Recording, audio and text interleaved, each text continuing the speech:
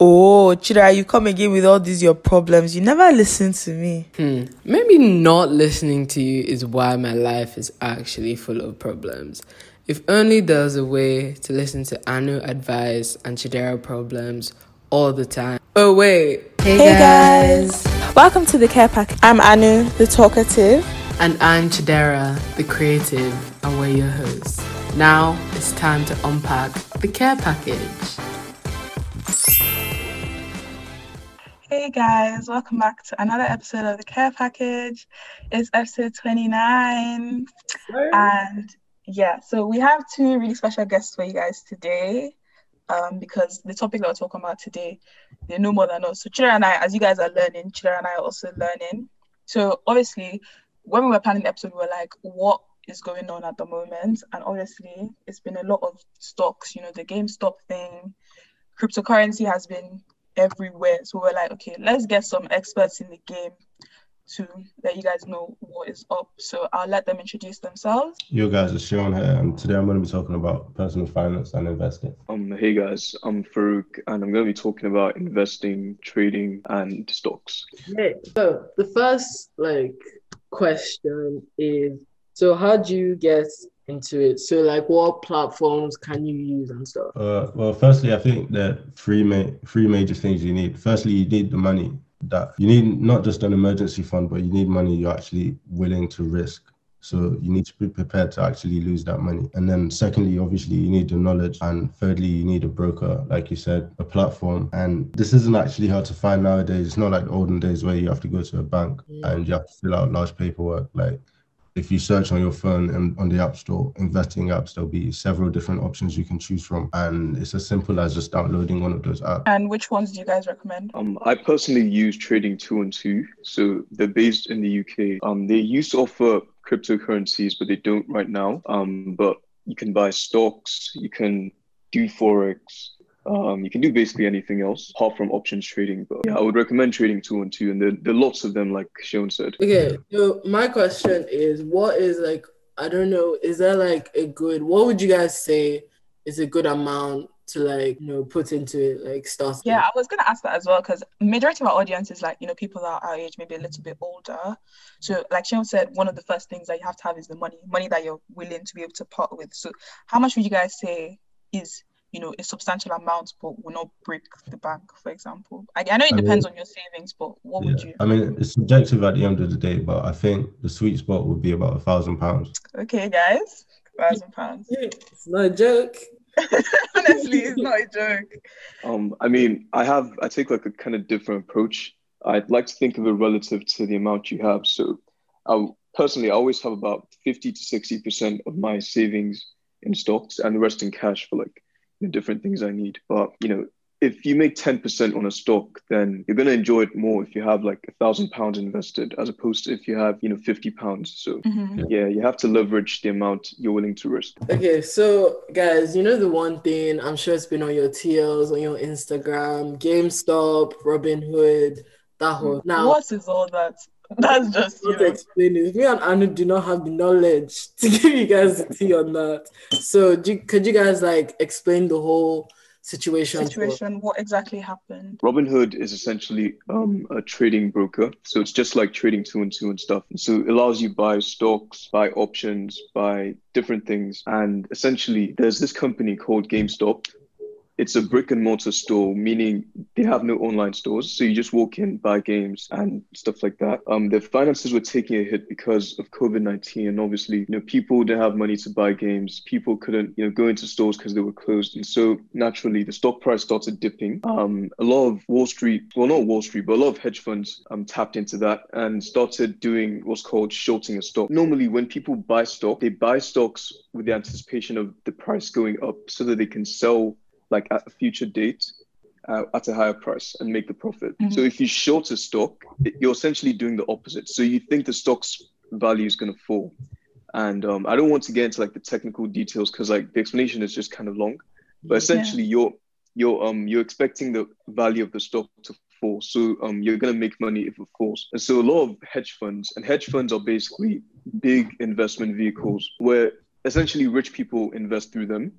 A lot of hedge funds were shorting the stock because they thought the stock was going to fall, right? Yeah, so as Farouk said, they shorted the share. So usually what people do is they do a long position. What most people do is a long position, meaning you buy a stock hoping that in the near future it will rise in value. But when you short a share, you're hoping for the opposite. So you're hoping it's declining in value. So for example, let's say I wanted to short shares in company XYZ and one share price was about $10. What I would do is I would borrow shares from Farouk, for example. I'd borrow one share from him and sell it to Chidera at that £10 or $10, whatever the share price is at the moment. So I'd sell it and then I'd get that £10.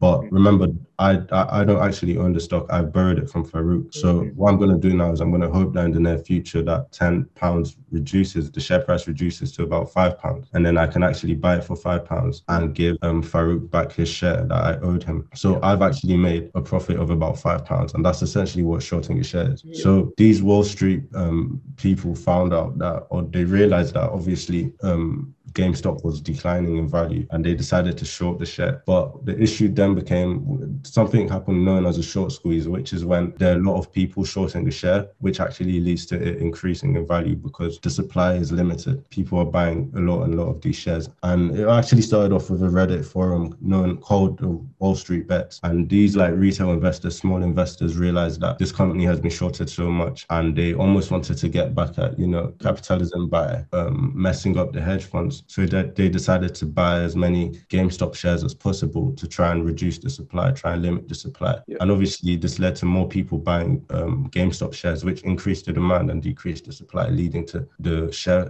GameStop share price actually increasing in value. And obviously when you're shorting the share, the amount you can lose is infinite, because if, on the other hand, if you're actually doing a long position, which is what regular people do. So for example, if I was to buy a share in Apple and I was hoping that it would increase, if I was to spend like £10, I would only lose £10. But when you're shorting it, it depends on how much it actually goes up. So if it goes up, you can actually lose as much as possible. Basically, you can lose an infinite amount. And that's essentially what happened, the short squeeze, where the GameStop price went up and obviously it affected the hedge funds. Like the Wall Street Bet guys wanted to buy long on GameStop to stop the hedge funds from taking more short positions, because like Joan said, if you want to take a short position, you have to essentially buy the stock first. And so they limited the supply, that raised the price. But another important thing is that right now there are more short positions than outstanding shares. Yeah. And so that's the big problem right now. That's why the price keeps going up, because nobody's willing to sell, right? The hedge funds can't sell because they don't want to cut the losses, but like the price is just too high. No one's buying, right? And all those Wall Street guys, all the Reddit guys have already bought up the volume, and they're holding out to like it's about $1,000 before they sell. And so like the price just keeps going up and going up, and theoretically could keep going up. But it just shows how the stock market is really disconnected from actual economics, in the sense that GameStop is not worth, wherever the market cap is, it's not worth that kind of money. It's not a Fortune 500 company, but still, outside investors can influence what happens, a company. And it just shows like the power dynamic between everybody else and the management of a business. And I just find it quite interesting. Yeah. Like I'm just did you guys manage to get any GameStop stock before everything scattered? Well, I knew about it, but I didn't invest in GameStop. I actually invested in AMC. I knew about GameStop because the guy that predicted the 2008 financial crisis, his name is Michael Burry. He went long GameStop in August 2020. And so that guy's probably made 10,000% now. But yeah, I didn't buy the stock because, with all of this, I see more as gambling as opposed to investing. And yeah, it's just against, my principles. Yeah. And I know, because I saw a lot about the platform Robinhood. I think, did they stop people from buying GameStop shares, or what happened there? So I think there's a conspiracy that the hedge fund guys stopped Robinhood from allowing people to buy shares through Robinhood, because, as you know, if people keep buying shares, the price goes up and then it makes it more expensive for the hedge funds to leave. So yeah, Robinhood, I think, discontinued people from buying GameStop shares for a while, but I don't know the situation right now, to be fair. I mean, one of the major hedge funds are heavily invested in GameStop, in Robinhood rather. So obviously there's this theory that was one of the reasons why GameStop, Robinhood restricted people buying AMC shares. Do you guys believe in that conspiracy? What do you think? Well, yeah, because the only time a broker is to stop people from buying shares is when the SEC gets involved for like fraudulent reasons or inaccurate reasons. But that was not present. Like AMC, there was no reason to believe GameStop or AMC did anything fraudulent. So obviously there's some controversy behind it. But Robinhood's response to it was that they were trying to protect their investors. Something fishy going down.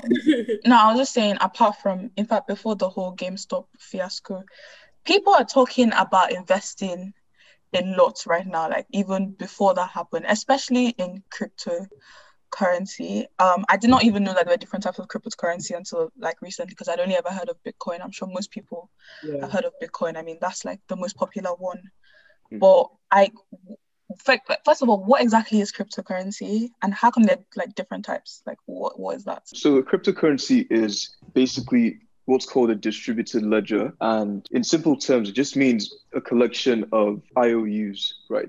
So a Bitcoin is just essentially an IOU to another person, right? But it derives its value from the fact that people place trust in its value. So it's kind of like paper money. The only reason why we believe $100 is worth $100, like the note, is because like, the government says it's $100. So it's like fiat money, if that makes any sense.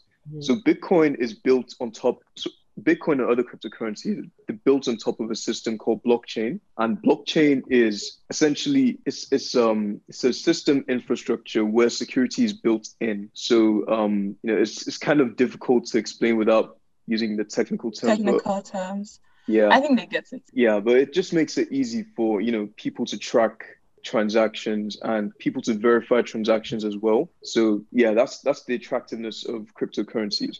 They're different cryptocurrencies because like people use them for different reasons. So Bitcoin, can be used for multiple types of transactions. Ethereum has like its own blockchain. So, you can use it to store data, store different things. And yeah, there are lots of them. I think there are thousands of them. Yeah. So how come it suddenly became like, why are people suddenly all talking about it now? Because obviously Bitcoin has been around for the past few years. At least I know I heard about it years ago, but why is it now suddenly, why is everybody talking about it? One major reason why, at least in my opinion, of why it's so like popular is because of the volatility. Like cryptocurrencies are very volatile. For example, Dogecoin went up 400% in 24 hours. So obviously people see that and they see it as an opportunity to make a lot of money in a short amount of time. And majority of the people investing in cryptocurrency now, in my opinion at least, are people who are just trying to, get with the hype and they don't necessarily know much about cryptocurrency and about blockchains. They just see it as a way to, fear of missing out type of thing. And that's why just a spiral. I think it's a bubble and it's similar to what happened with the 2008 financial crash, where it was just based on, like the price just keep rising and rising till eventually it pops. But like I said, that's my opinion. I may be wrong. I may not be. So based on what you're saying, are you saying now is like, are you discouraging people from buying into it? No, I'm not discouraging anyone. Like I said, it may be, it's just how I feel about it. But at the end of the day, I may be wrong. But I would definitely say that's one reason why it's going up, like it's so popular, because of the volatility around it and because a lot of people have the fear of missing out.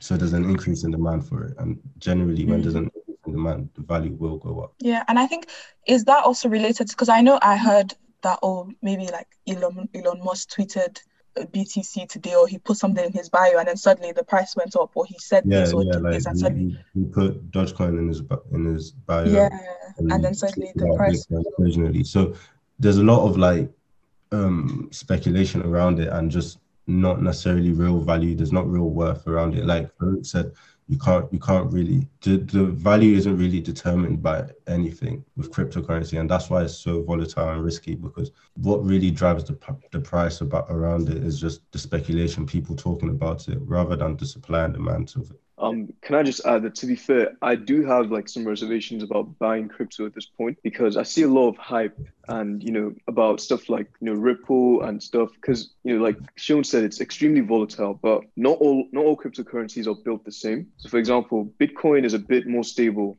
actually a lot more stable than stuff like Ripple or Dogecoin or whatever. So I think if you're buying cryptocurrencies, and I think if you're not trading algorithmically, then you should probably stick to like the stable ones such as Ethereum and Bitcoin. I actually have a question. So I think that these things called miners. So I don't know if I'm right. Like they used to mine Bitcoin and stuff. How do those work?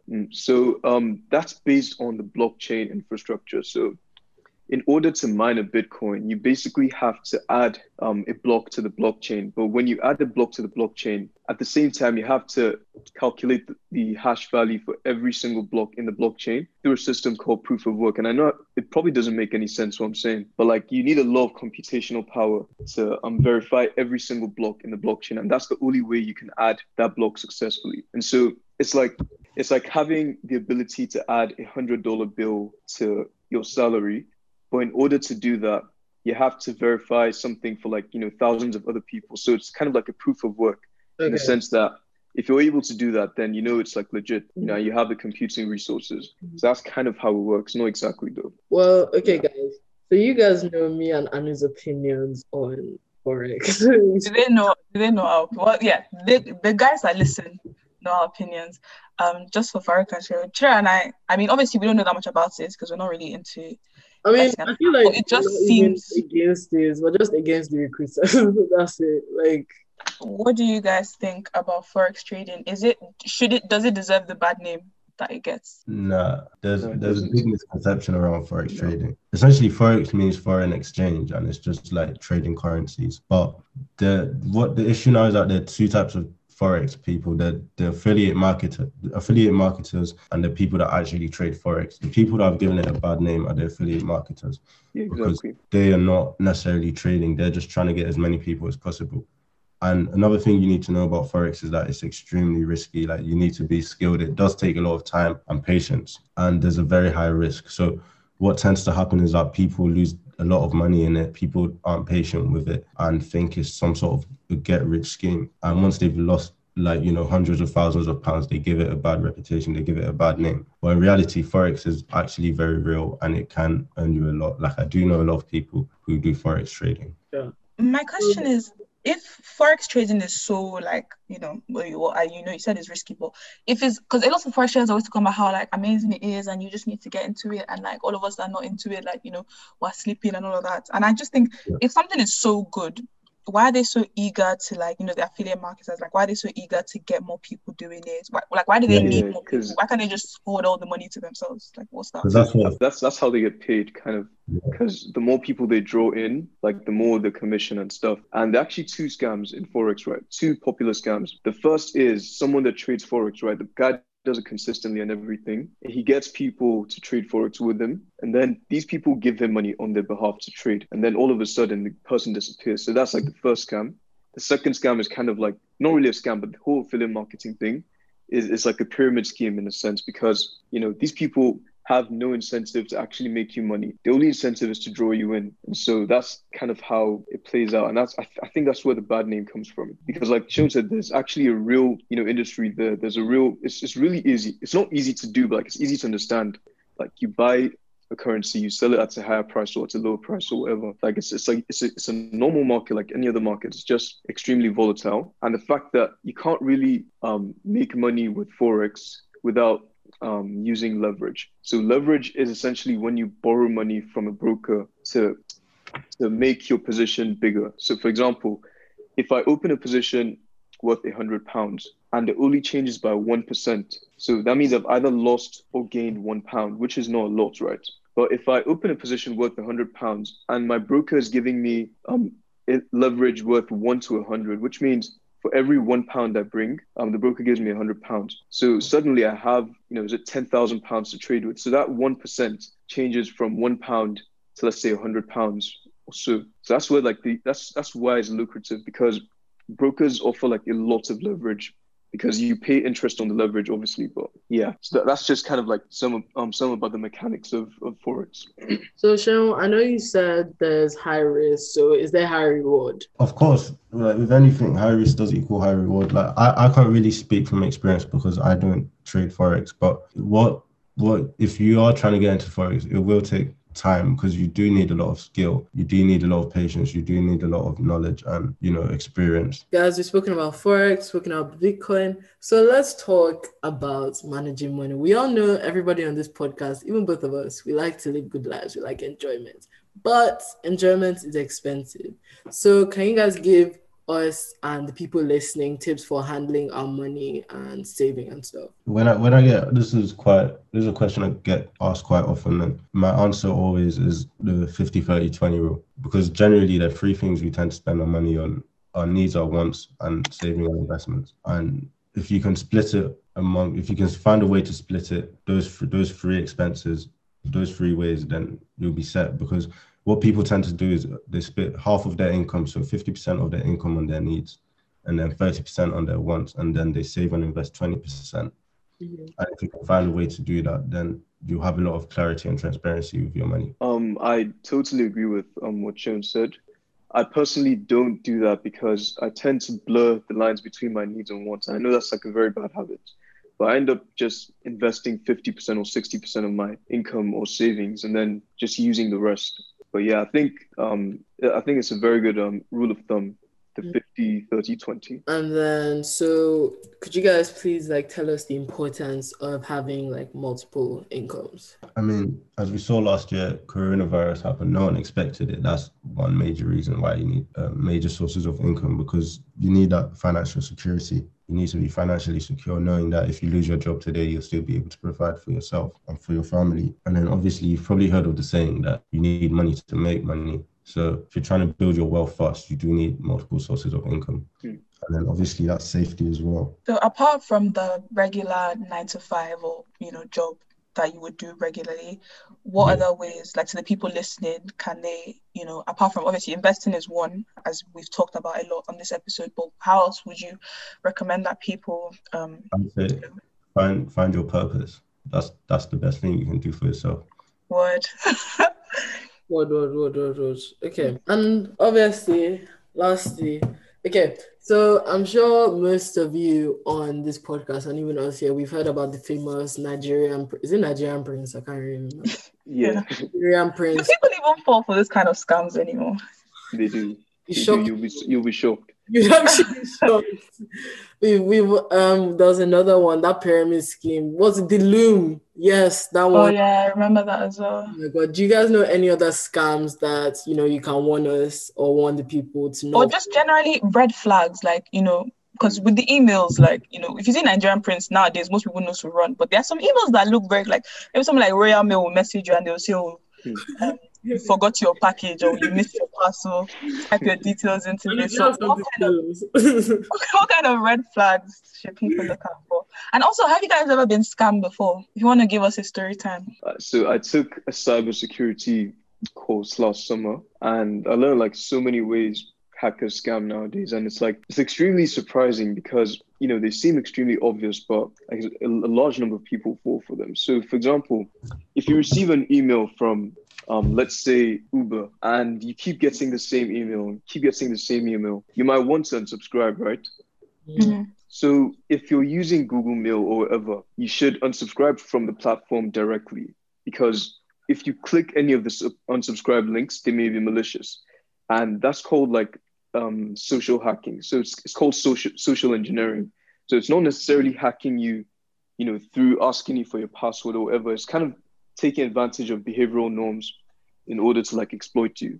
And I think that's the most popular way of exploiting people right now. So I would, be very wary of that, especially at this time. The way that a lot of people lose money nowadays is online, through shopping online. So maybe Depop or eBay. Always pay through PayPal. Depop is notorious for scamming people.